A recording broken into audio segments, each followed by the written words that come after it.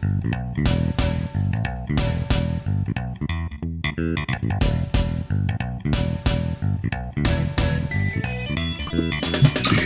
evening, everybody. A very warm welcome to Kaizen Central. Delighted to have you with us today.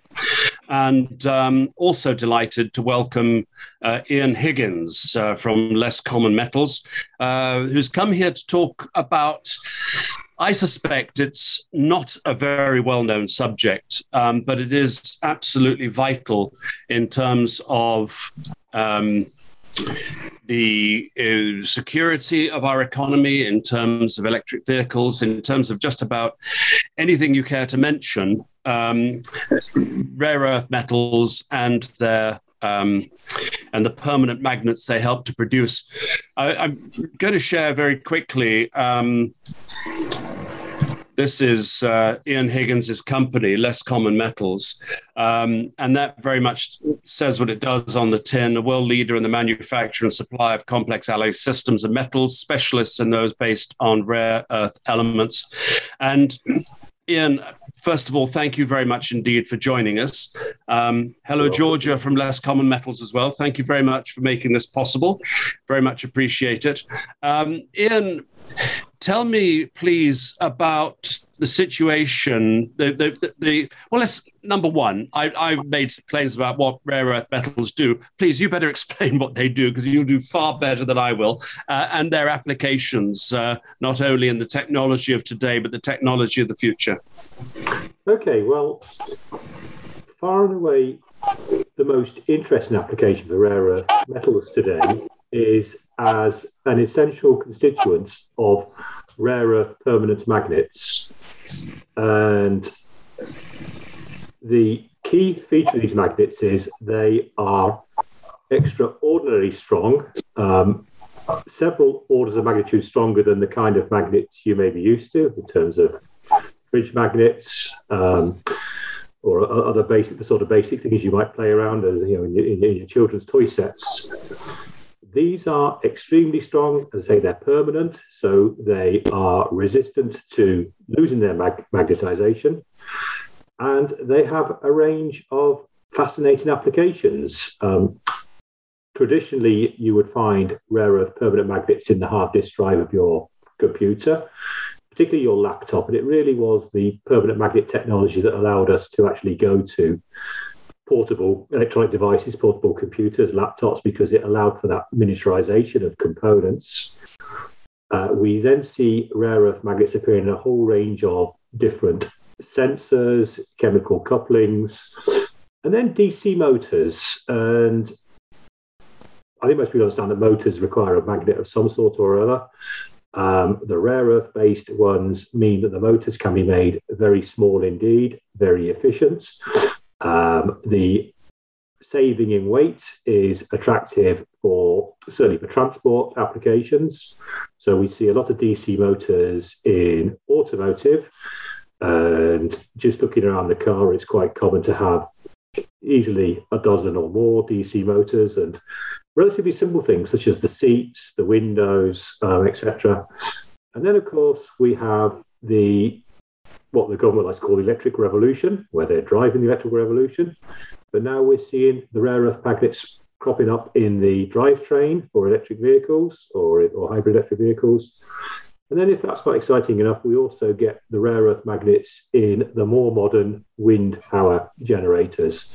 And these are the ones where you want to operate without a gearbox. The gearbox is heavy, it's complicated, it's prone to breaking down. If you stick your wind farm in the middle of the Irish Sea, like we got them just up the coast from us at Less Common Metals, the last thing you want to do is to try and have to get out to the wind farm to maintain something that's breaking down a lot.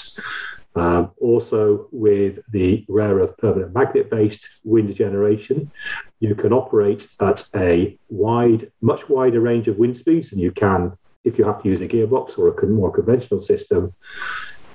I think one of the key messages about rare earths is that rare earth permanent magnets is there are possibly alternatives, but from a technical point of view alone, they're not as good. Okay, so less common metals. Tell us a little bit about the company. How long have you been dealing with these more I'll use the word exotic metals and alloys that you produce? Okay, well, Less Common Metals was born out of another company in northwest England called Johnson Matthey Rare Earth Products, which operated from, well, certainly before my time, and really its history stretched back to the 1960s, working in rare earths. Less Common Metals was founded in 1992, primarily focused on making alloys. The rare earth permanent magnets we talk about, they're made out of alloys containing rare earths and some non-rare earths. The alloys are made pretty much like any other metal-based alloy system by melting and casting raw materials. Less Common Metals does that. So we effectively sit somewhere midstream in the supply chain, as much as we take raw materials in the form of metals, melt them and cast them into alloys, which are then supplied to somebody who does the magnet making side of the process. Just to add a little bit more about what Less Common Metals does, in the last 5 years, we've also added another process, and that is we now make our own metals. So our raw materials, we still buy in some metals, but some of our key raw materials for the rare earth permanent magnet chain are the oxides, rare earth oxides, which we process through into metals. And that's pretty much a unique capability for us in the UK, that nobody really outside of China or Southeast Asia does that today, apart from Less Common Metals. That makes you something of a world leader, as your website suggests. Now, where do you get your raw materials from? According to some of the news stories we read, it almost feels like China's cornered the market. But China's not the only place where you can get the raw material for these rare earth and permanent magnets. Well, in terms of actual production, particularly production of any sort of downstream product, China does wholly dominate, and we could probably come on to the reasons why that is in a bit. As far as LCM goes, we buy a lot of raw materials from China. We always have done. But I mentioned this new activity which we brought in 5 years ago now, which was making the metals. One of the key reasons for doing that, as well as giving us the unique processing capability, it also did give us some more options. Because whereas there's not really a lot of option for buying rare earth metals outside of China, we can buy the rare earth oxides from various other sources, such as Australia, Malaysia, for example. And we then can make at least some of our products with our Chinese material. Excuse me, I've got to sneeze. Okay. So tell us a little bit about the geopolitical element of all this. We know that the United States actually lost a great deal of its capacity because it was rather what's the word I should use? It was sideswiped by the Chinese, who came in and sometimes secretly bought into their production capacity and then took it back to China. Yeah, well, I must admit, I wouldn't really present it in that way. The American companies, the American magnet companies that ended up in China, at least one of them was not what you'd call cutting edge. And I think you have to be blunt about this. But the way China really established dominance, well, first of all, they do have quite a decent geological advantage, in as much as there are some very low-cost deposits of rare earths in China, some very easy to access and work deposits of rare earths, which helps. The Chinese leaders recognized the strategic value of rare earths many, many years ago, to the point that every 5-year plan in China does specifically refer to rare earths and about the policies for developing the industry for the benefit of Chinese economy. There has been quite a lot of joined up strategic thinking. It hasn't all gone to plan, and one of the fallacies that everything in China runs very, very efficiently, and they've got this great, fantastic system where they've taken over the world. They've kept things moving in the right way in terms of developing the industry, and now they've created a fully joined up holistic industry, which has all the stages of the supply chain. They're reasonably well coordinated. They've benefited from the central planned economy. The places can simply be closed down or instructed to move somewhere else or forced to join in with somebody else. Everything's reasonably well joined up. The government supports the industry massively in terms of rare earth enterprise zones, in terms of research and development, funding research and development and making the results available free of charge. And it also supports companies working in supply chain by way of VAT rebates, which means that the price which people are led to believe is the price for intermediate rare earth products is actually overinflated, because in China those prices are discounted by a VAT rebate. And then on certain enterprise zones in China, the local authorities give further discounts on raw materials. So I'm not sure this is answering the question correctly, but I think it's all related, is that today's China's dominance in the integrated supply chain, and certainly the supply of magnets globally, is pretty much total, driven by a lot of things. Now there are negatives as well in there. Of course, there have been the Chinese rare earth industry traditionally has had environmental issues associated with it, health and safety issues. It's fair to say that pre-COVID standards were being improved quite dramatically, but the position China finds itself in today has certainly been driven by a historical poor regard for health and safety in some cases. So that's really how China's got what it is today. And the reason I wanted to correct you a bit on the comment about buying into American technology is that China has, as I say, invested massively R&D, to the point that if you do any sort of patent search today, you'll find that most patents associated rare earths, either applications or processing technologies, come from China. The kind of research institutes they have in China are actually very impressive, and the level of the work that's being done is actually very, very good indeed. So I'd be careful on this narrative of they've simply come in and monstered somebody else's technology. I was actually more thinking that they weren't nicking the technology, they were actually undermining the American rare earth sector and setting it back quite a ways, because the actual processing of rare earths is, as I understand it, extraordinarily expensive and involved. It's not something you can just say, we're going to start, we're going to do this in a couple of years' time. It actually takes an awful lot of effort and energy to do it.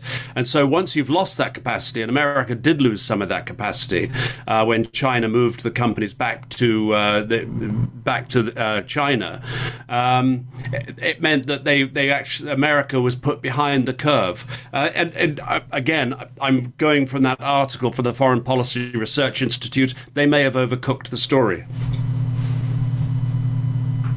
Yes, the processing stages of rare earths are all specialist. If I can just run you through the stages required from having a rare earth in a mineral through to having a magnet. Your first stage would be to mine the mineral, and typically the rare earths occur in very low levels of deposits. An economic rare earth deposit, depending on the kind of split of rare earths, can be anything from 0.1% rare earths up to maybe just 1 or 2% rare earth. These are the deposits that are worked today. So the first stage is, I think, the technology for that are relatively accessible globally, because that's kind of mineral processing, gravimetric separation, maybe magnetic separation, spirals, a mixture of slurry-based processing and dry processing to give you a feed where the rare earth mineral is concentrated. But from then on, it's very specialist kind of processing. The first chemical stage is what's commonly called cracking. The rare earths occur tightly chemically bound within the mineral, so there's a requirement to attack with strong reagents under some very severe conditions. That's technology which has been developed in China. It is available outside of China, and a few research institutes, particularly in Canada and Australia, are very active in terms of developing and enhancing that kind of technology. The next stage after that is to actually separate individual rare earths. Again, now China has taken that process. It's called the waste rare earths are separated in a process called solvent extraction, and it's just based on the idea that you have two immiscible liquids. If you think of an oil-water mix and you put them into a glass beaker and you shake them all up, and then if you leave them to stand, they separate out because the two liquids don't mix with each other. And solvent extraction works on the idea that the rare earths will preferably be more soluble in one of those liquids than the other. And that's the basic principle, and there's an awful lot of very clever engineering that goes on to turn that into an industrial process, because the difference in solubility is very, very small. So you can't just have one beaker, you have hundreds and hundreds of them, all in series, so that progressively you start to concentrate up one rare earth, preferably to another one. That technology was actually developed here in the UK at Harwell, believe it or not, for the nuclear industry.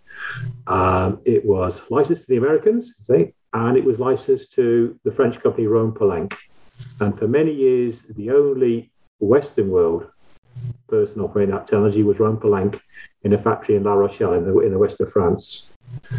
China has really focused massively on that technology and developed it to the case that the solvent extraction plants in China are now more advanced than anywhere else in the world. And pretty much, if we look outside of China, anybody doing rare earth separation, more often than not, they've started off by accessing Chinese technology. Not completely, not exclusively, but most have. The next stage is the state where I'm coming now to what LCM does, which makes metals. And I said we brought this process in 5 years ago. How do we do that? Simple. We actually got a team of Chinese engineers who came over and spent 4 months working in our factory. Wasn't simple at all, but that's how it was done, because massively know-how driven process. I say it's very similar to brewing or specialist baking. You can have all the manuals in the world without having the people, the hands-on experience who know exactly how to do this. You struggle, and we transfer the know-how from China into LCM. Alloy making, what we do again, there are people in Japan doing it, but nobody else apart from us. And then magnet making. The best magnet making plants in the world today are in China, unfortunately. That's an unfortunate fact, and that is a reflection of the level of investment that has been made at a strategic level in the Chinese industry. So there are lots of intense processes, a lot of know-how, a lot of technology, and frankly, we in the West, we've all sat around on our hands while the Chinese have made all these advances over the last 30 plus years. Yeah, it feels like it, doesn't it? Tell us about the project that I believe you're involved in, which is a European project funded by Horizon 2020, SECRETE, Secure European Critical Rare Earth Elements Project. What is that trying to achieve?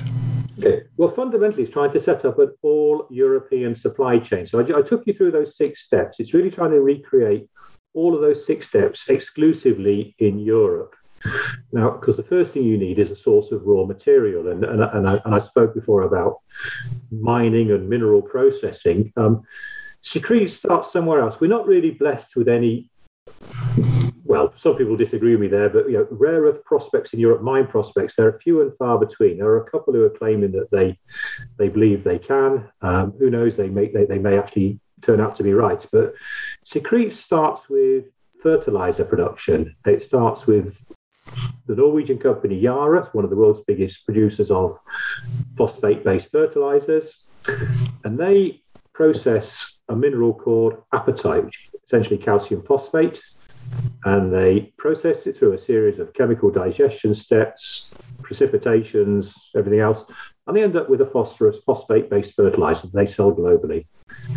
Now, that apatite that they start with often contains rare earths, not a lot, say maybe up to about 0.6% rare earth. There may be none. It depends where they buy their apatites from. They buy them all over the world. But you can have 0.6% rare earth. It's a pretty small amount, but the volume of fertilizer they're making is enormous. So at the moment, they simply leave the rare earth in the final fertilizer. It doesn't have any negative properties on the final fertilizers. They simply leave it.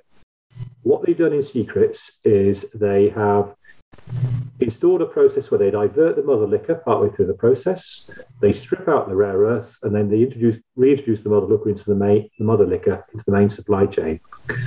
That then is a source of rare earths, and a pretty decent volume source of rare earths. And most importantly, because it's just a bit of a sidearm to the main processing, a low-cost source of rare earths.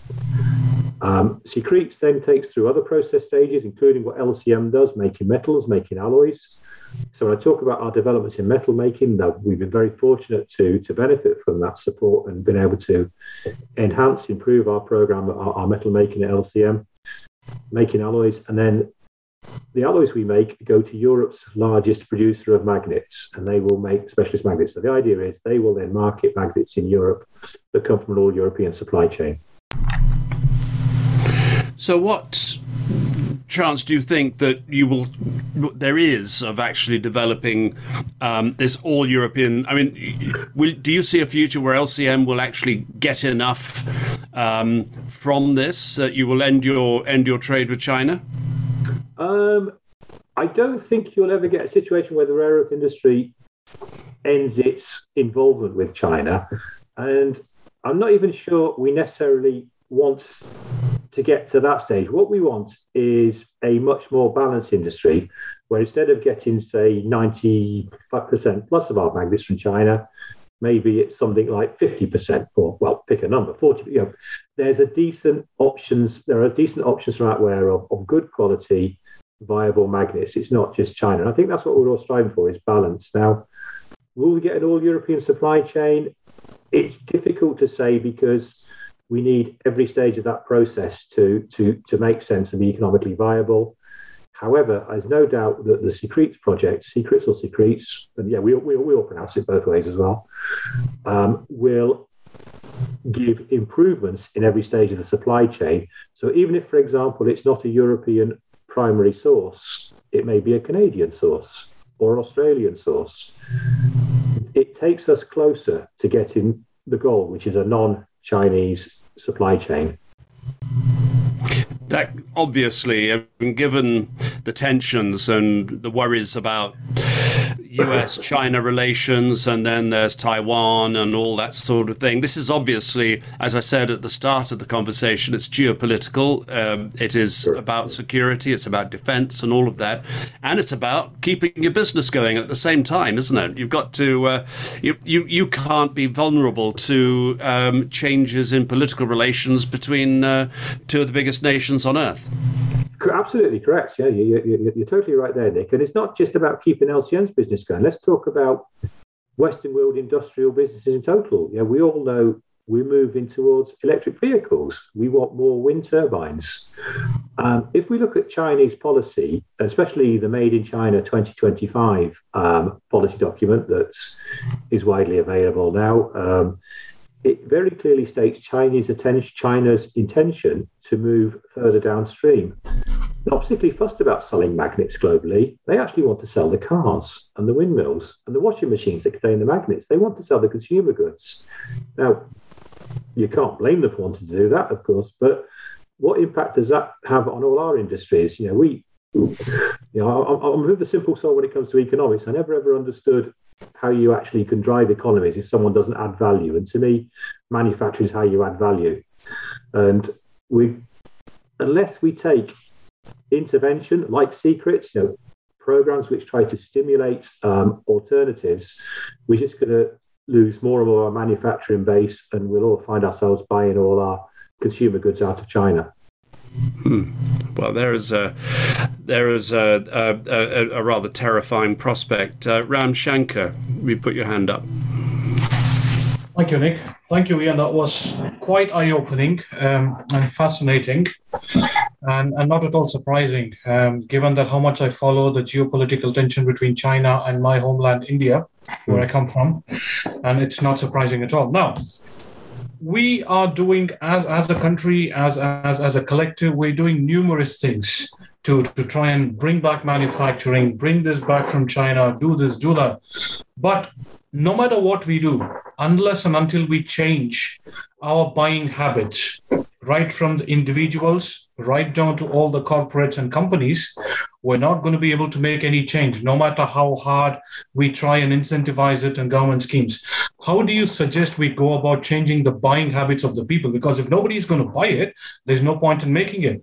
So that has to be changed. And how do you propose we go about doing that before anything else?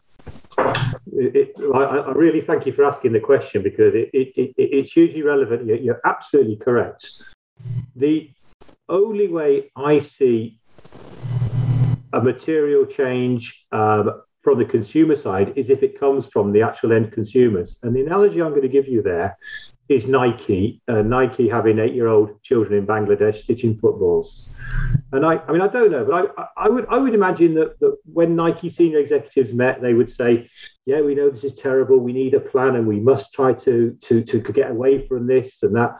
And they probably had some plans in place, but it wasn't until there was a realization from the general public and a public outcry that suddenly those plans were accelerated dramatically and massively, and they started doing the right thing. And I think, yeah, for me, an exercise like this is great, just trying to pass the word out about how vulnerable we are on Chinese industry today. Now the blunt truth is that we can't make magnets that are as cheap as Chinese magnets. If we did everything for free, and if the magnet maker did everything for free, we may just about get a magnet that's somewhere close to a Chinese price. That's the hard bit and truth. Now, when you're an automotive company and you're competing with 5 other automotive companies, it's very hard for you to ignore that. It's very hard for you in isolation to take the moral high ground and say, well, I'm going to strategically do something different. If you're selling your cars or your washing machines, and the person buying it says, where have those magnets come from? Now, have they come from a fully traceable, auditable supply chain where full levels of environmental, social governance standards are being adhered to? Can you demonstrate that? Can you audit it? Can you show me your independent third-party auditor that's actually said that there's none of the problematic aspects of processing that have happened in China in the past? Strategically, I think I would rather buy my car with magnets that have been made using a non-Chinese supply chain. Can you demonstrate that? But the big push for that has got to come, A, from consumers, and then the next thing, what can governments do? It's one of those classic ones where it won't happen if we try and leave it to the free market, I'm afraid. It just, I'm sorry I'm delving into deep politics now, but we're probably where we are today because of the way free markets have evolved in the last 2 decades. Yeah, I don't think you'll find any gainsayers on this group. I mean, the sort of rather laissez-faire, let it rip free market has, as you said yourself, the world stood by while China was doing this. People saw it happening and thought, okay. And of course, it is politicians that have to give the lead. Roy Spencer. Yeah, thanks, Ian. What opportunities are there to recycle? I mean, a lot of the rare earths that we use in our laptops, our mobile phones. I mean, if I look in my loft, I'll probably find 3 or 4 laptops, and I won't be that unusual in that respect. I've probably got 4 or 5 mobile phones lying around, which are of no use to me anymore. Are there opportunities there to recycle from that? I mean, that Mount Recycle More that they built next to the G7 thing was absolutely wonderful. But I just wonder how practical a point it actually made in terms of what you can recycle. Because I think the fertilizer example is a wonderful example of how the waste from one stream can feed another stream, and that's a brilliant bit of circular economy. Okay, well, let's start with the bad news first of all. Is today recycling of rare earth magnets is very poor indeed. The reason it's very poor is that most incentives to recycle are based on weight, like a requirement to recycle X% by weight of a car, for example, or if we take your example, the hard disk drives. The magnets, the permanent magnets as hard disk drives, there'll probably be 2, and they'll each weigh about 15 grams. They'll be coated probably with nickel. They're probably about, well, they're not probably, they will be about 3 millimeters thick in total, including the coating. And the sheer amount of labour required to get at those magnets means that they're not one of the materials where there's historically been focused on recycling. That's the bad bit out of the way. And the other bad bit is that people in designing the components have never really designed for recycling. But let's go to the good bits now. First of all, that is happening more. There is more of an incentive, more of a drive. Certainly, and there have been some quite useful European projects which have really given folks that to design for recycling, to design so you can get at the magnets, get them out. And the other really bit of good news is here in the UK, that we actually have some of the world's best technology developed here in the UK for recovering the rare earths from permanent magnets. And that's technology that was developed at Birmingham University. Birmingham University is one of the global leaders in magnet technology, and they have specifically focused in the last few years on recovery of magnets from scrap. Recovery of rare earths from scrap magnets, and they are now looking to commercialise that process. Their biggest challenge is going to be getting enough raw material in the form of spent magnets accessible to them to really mount a viable business, and it's one that will probably take time, as the kind of components that are going out today into the market, so the ones that come back into the recycling loop in, say, 10 or 15 years' time. But I'm convinced that with the right level of support, they keep developing their model, they will have an elegant recycling business here in the UK. Where do you think the government could actually help in this? I mean, clearly the Chinese government play a significant role in enabling them to penetrate the market, and they're not driven to the same degree by shareholder dividend. You know, they've got the longer game in view. I mean, what kind of support could a UK government give, and where would it be most appropriate?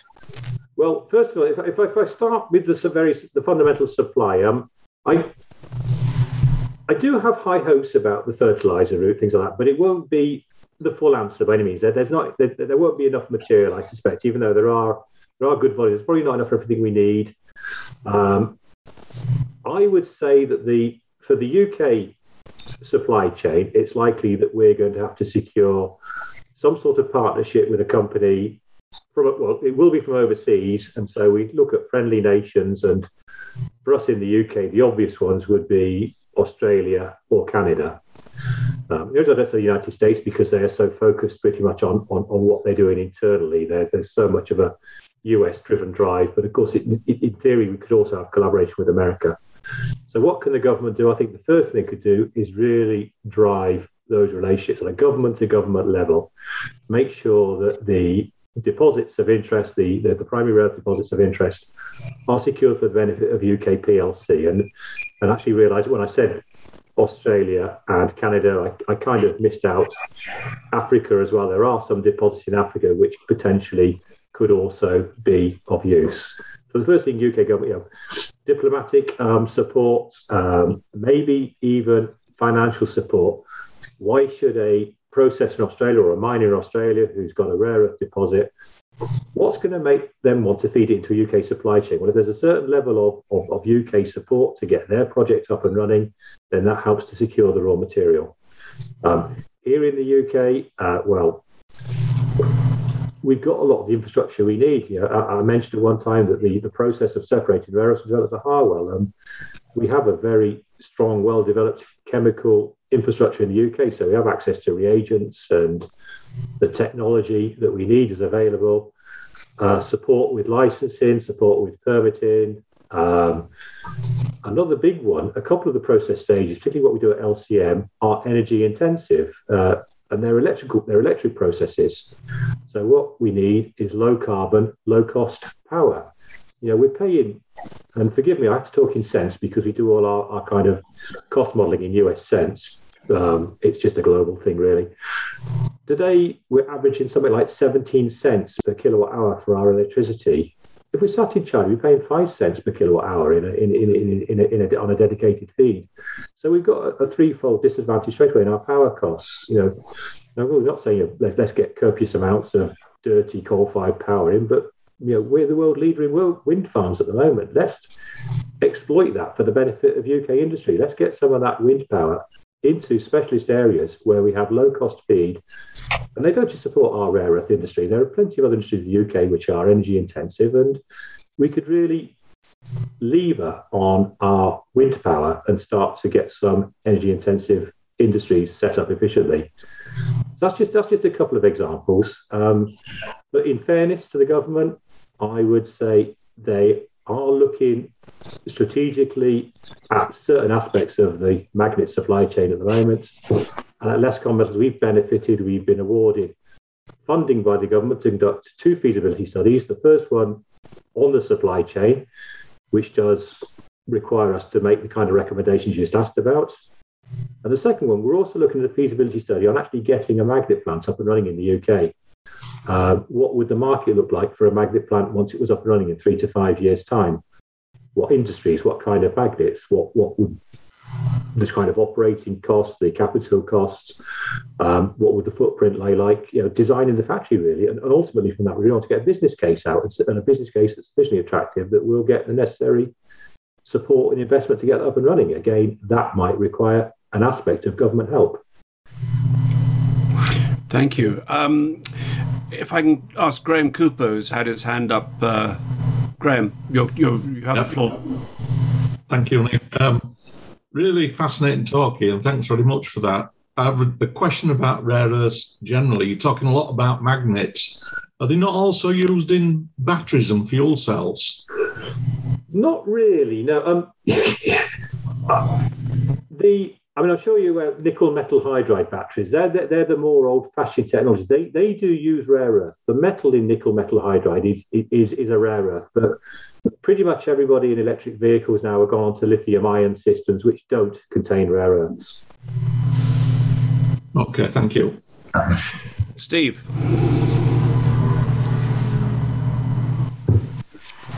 Don't they also use rare earths in hydrogen storage systems? You can do, yes. You have some which, yeah. But I'm not sure how much popular hydrogen-powered vehicles use these sort of things. I've used them in the past for technical projects, yeah. And their advantage is that they are very safe. In other words, whereas if you took a big bottle of hydrogen and rammed it into something, there'd probably be an explosion. Whereas the sort of the rare earth systems, you can just throw them into a fire and they won't explode or anything.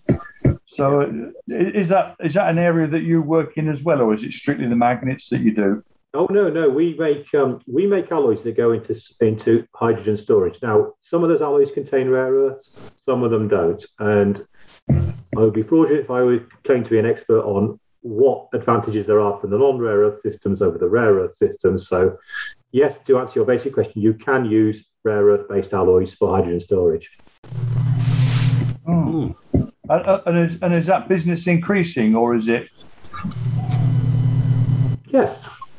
Okay, good. Yeah, I think that, obviously the government seems to be putting its, lending its shoulder to blue hydrogen, but everybody else is saying that green hydrogen is the future. But whichever way they go, somebody's got to store it, and they've got to store it safely.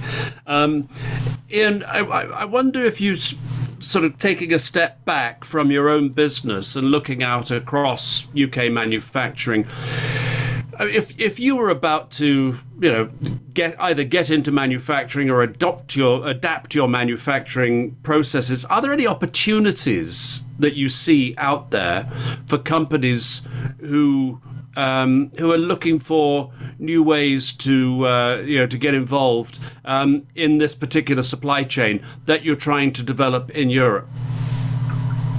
Opportunities. Well, the raw material is the building block. It's like the foundation you build the house on. So once you've secured that feed of raw material, then yes, I think there are a number of opportunities. And we probably have to be realistic and say we're never going to set up a supply chain that is totally competitive on costs with what China do.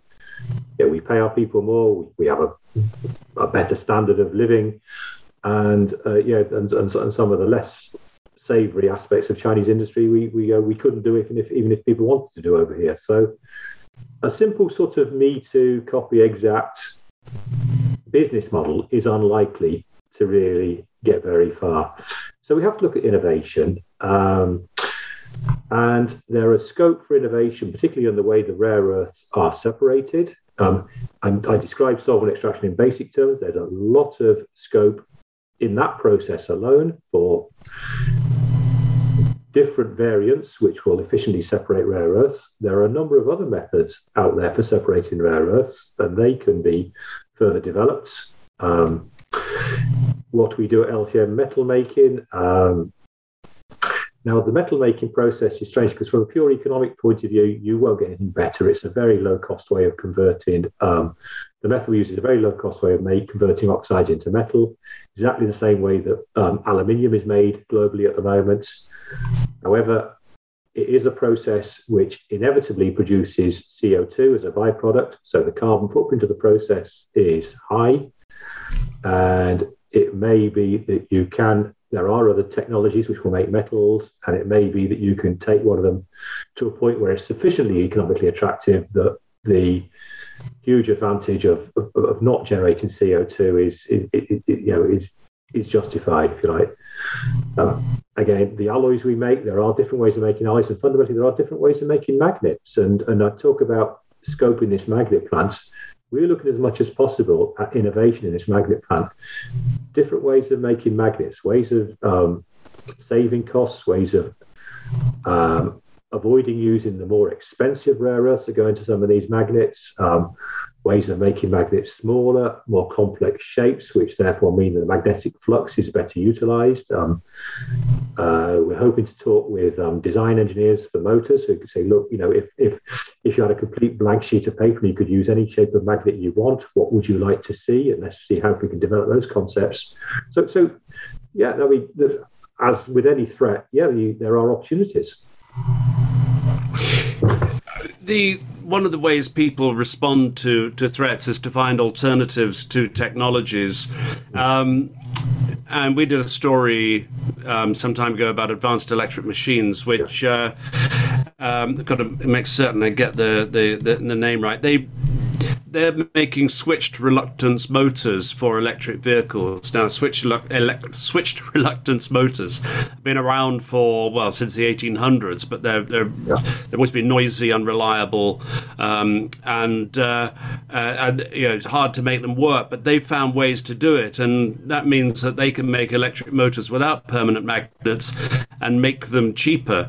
I'm wondering if that is something that obviously at a national point of view, we've got to welcome new technologies being developed. AEM's up in Newcastle, but I'm wondering what your thoughts are about the way that technology may find ways around using permanent magnets. Okay, well, as you say, the switch reluctance technology has been around for a long time. There's no doubt it is being improved. There's actually no doubt it will be used in certain electric vehicle applications. I think the latest BMW actually has two motors. One is a switch reluctance motor, and one is a rare earth-based permanent magnet motor. And that's probably how we see technology like that coming up. It will come in. It will be used in some cases. However, provided the geopolitical aspects of the rare earth supply chain can be adequately addressed, I would still say that most of the motors that go into a drivetrain will be rare earth permanent magnet based, simply because they are better than anything else from a technical point of view. Of course, if the geopolitical factors are brought in, then you've got to weigh up technical superiority versus supply chain disruption issues, and that's where you may see a greater uptake in alternative technologies. Yeah, it strikes me. I fully take the point. I mean, the difficulty is, of course, that the unpredictability of the geopolitical situation is such that, again, if I was in government, which happily I'm not, I'd be looking to promote ways of encouraging innovative ways around permanent magnets, just in case the hits the fan. Okay. Well, I think you pursue both courses, wouldn't you? You do look at innovation, but at the same time, you look at what you can do to secure sources. And and a very often quoted cliche is that rare earths are not rare. If you look at, you can just Google crustal abundance of elements, you'll see a graph, and you'll see that the rare earths, even those used in permanent magnets, they're relatively abundant compared to elements that we're a lot more familiar with. And even some people will say, well, hang on, you need some pretty obscure rare earths, like terbium and dysprosium in your magnets. And yes, you do, but even they're more abundant than certain of the metals that we're a lot more familiar with in our everyday life. So it's all relative. It is more a case of trying to make sure that these prospects that are out there, particularly the ones in friendly jurisdictions for us, Australia, North America, they are able to get off the ground, get up and running, and they're able to supply economically. And at the point we have a more balanced supply chain, then the concern about geopolitical issues becomes less of an issue. I should have asked you this question right at the beginning, because I do know that rare earths are not rare. Why are they called rare earths? I think it's because they should have been called the hard-to-identify earths, and yet the person who named them thought that was a bit of a mouthful, so we just called them rare. Okay, anybody else got any more questions for Ian? I'm understanding this, or getting to understanding this is absolutely brilliant. Roy, please, yeah. A little bit of a historic question, actually. Original work on some of the rare earths was done at Harwell. And correct. In my youth, I worked at the German equivalent of Harwell, the Kernforschungszentrum near Karlsruhe. And although the main objective was actually developing fuel elements for their fast breeder reactor program, which is no more, one of the things I worked on was the thermal conductivity of lanthanum oxide. I'm just wondering, why did it all come out of that area? Because I've never actually managed to get to the bottom of that, and I've forgotten why I actually was measuring the thermal conductivity of lanthanum at the time. I'm really glad you didn't ask me why you would be interested in the thermal conductivity of lanthanum oxide, because I haven't got a clue. Well, I suppose it's fair to say I don't know for certain. I'm probably younger than I look, so I wasn't around. But two possibilities I would give you. One is that some of the technology developed in the nuclear industry, particularly things like solvent extraction, are very applicable to rare earths. So maybe people, as they were developing the technology, felt it was useful to look at how it worked for rare earths. Another point, of course, is that the kind of elements of interest to the nuclear industry, the actinides, uranium, plutonium, thorium particularly, they occur, say, in that little row of that block that's never really, no one ever spotted the periodic table, that block at the very bottom that often appears in the appendix, and the rare earths appear on the row above it. In practice, that means that most of the minerals which contain rare earths also contain radioactive elements. So if you I go into the history of how rare earths ever landed in northwest England and witnessed at rare earth products. The original processing that was set up there in the 1950s was to recover thorium from a mineral called monazite. And that went on quite a long time through the sort of late 50s and early 60s, with the idea being that thorium was a potential nuclear fuel material. It's a radioactive element that can be used as a fuel. Now, monazite happens to be one of the main minerals that's still processed today to produce rare earths.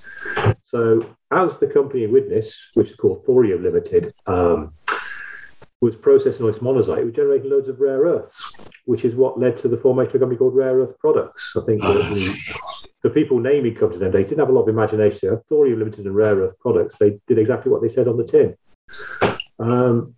And so that could give you some link of association with the nuclear industry and between rare earths, but also in terms of nuclear processing, and I have to go, because when I first got a proper job, it was the Atomic Energy Authority and on the science side, so I know a bit about this, is that in nuclear fuel cycle, you often add a moderating agent, something which slows down the rate of the nuclear reaction.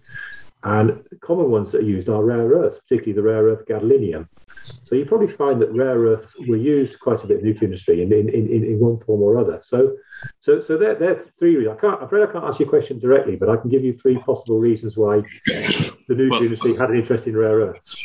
Thank you. I apologise in part the question, but I'm a lapsed metallurgist by training, so that was hence the reason for my question. Lapsed metallurgist, heavens above. Lapsed and unfrocked is what I normally say. Anybody else got any more questions for Ian? About anything to do with that? I'd have to say, you talked about, and we've discussed this quite a bit, Ian, about this, auditable supply chain labeling of products, consumer consciousness, and all of that across a range of stuff. And usually, somebody says, well, for as long as people are going in, buying a T-shirt from Primark, wearing it and throwing it away, for as long as that's happening, we're going to remain in trouble.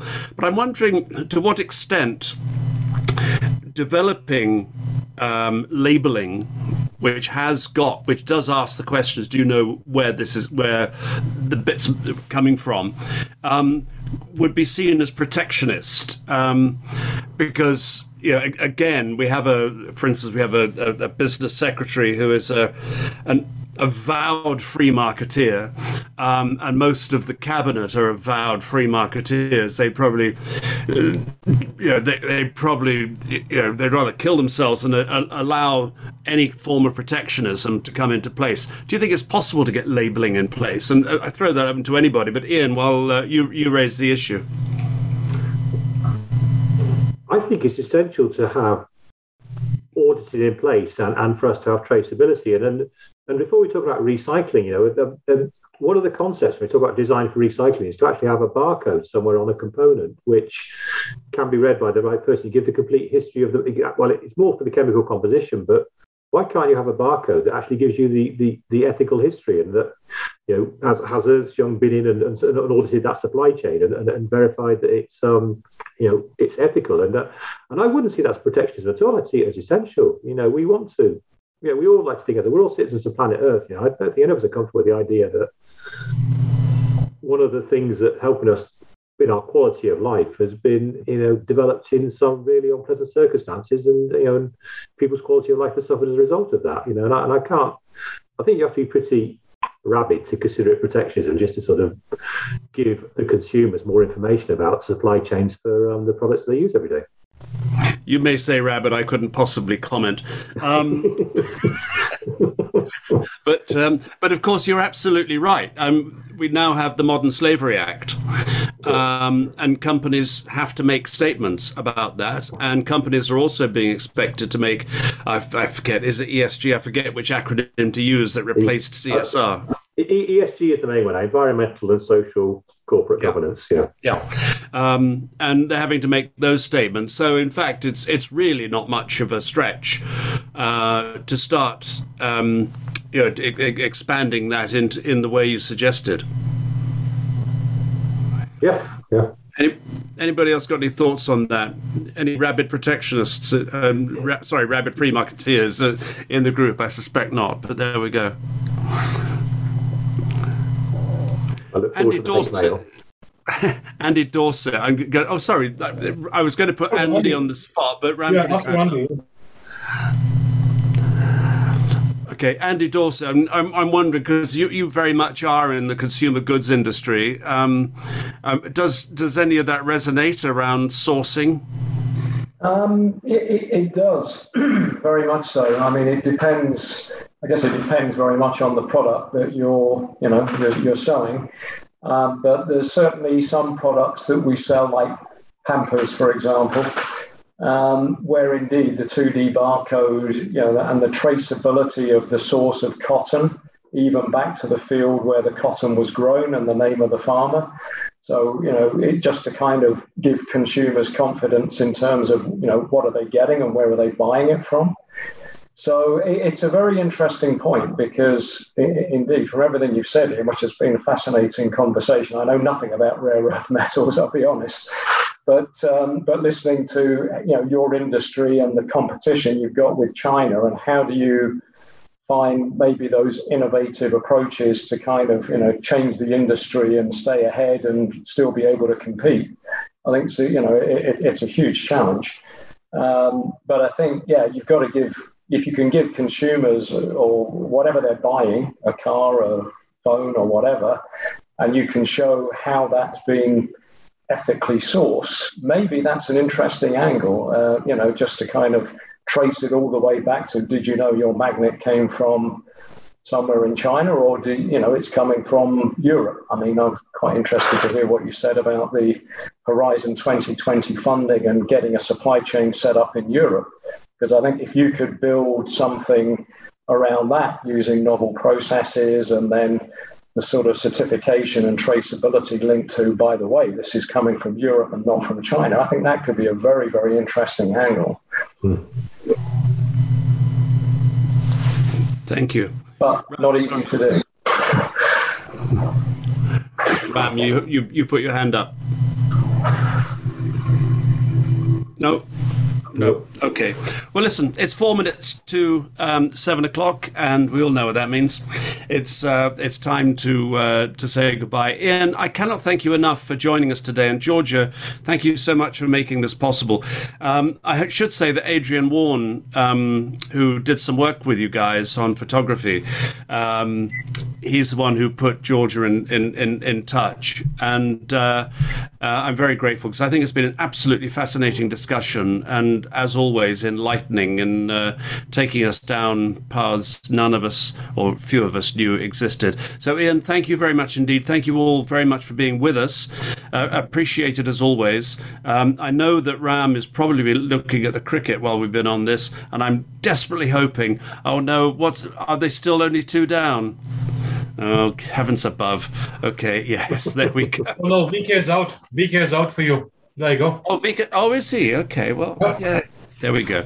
Anyway, it's funny how conversations, Ian, like there's always tend to either stream into discussions about wine or cricket at the end of the evening. So there we go. Very good. Thank you all again. Thank you for being on Kaizen Central.